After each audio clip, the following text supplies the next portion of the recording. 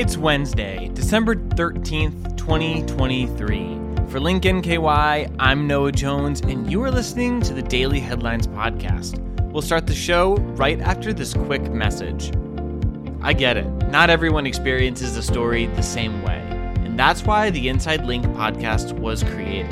In this podcast, you'll hear about the inside details of important stories from the person who wrote the story.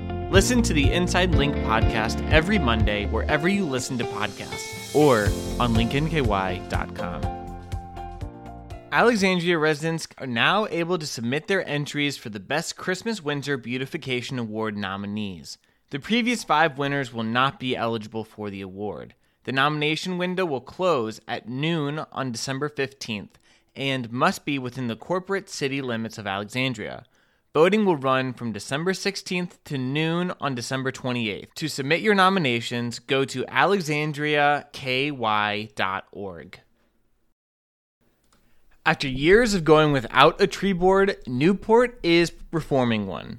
The Newport Commission approved the reestablishment at its meeting on Monday.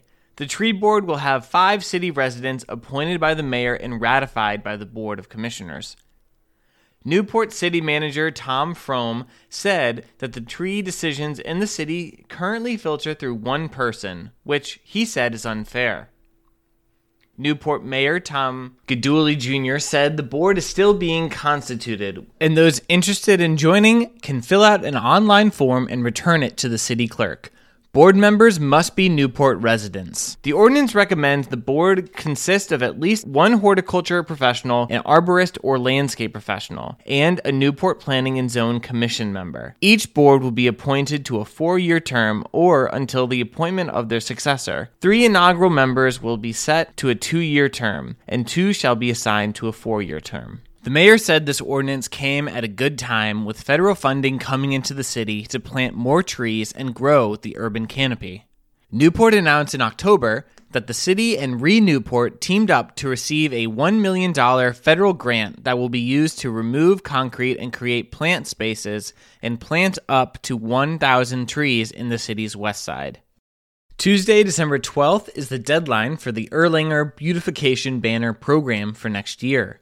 The program solicits local businesses to sponsor a banner that the city will hang along Dixie Highway or Commonwealth Avenue from early January until early May, and then again from September to November. Banners are just $500 each, and all proceeds go to the city's beautification efforts. Payments are tax deductible. Contact Council member Tyson Hermes at 859-992-2470 for more information.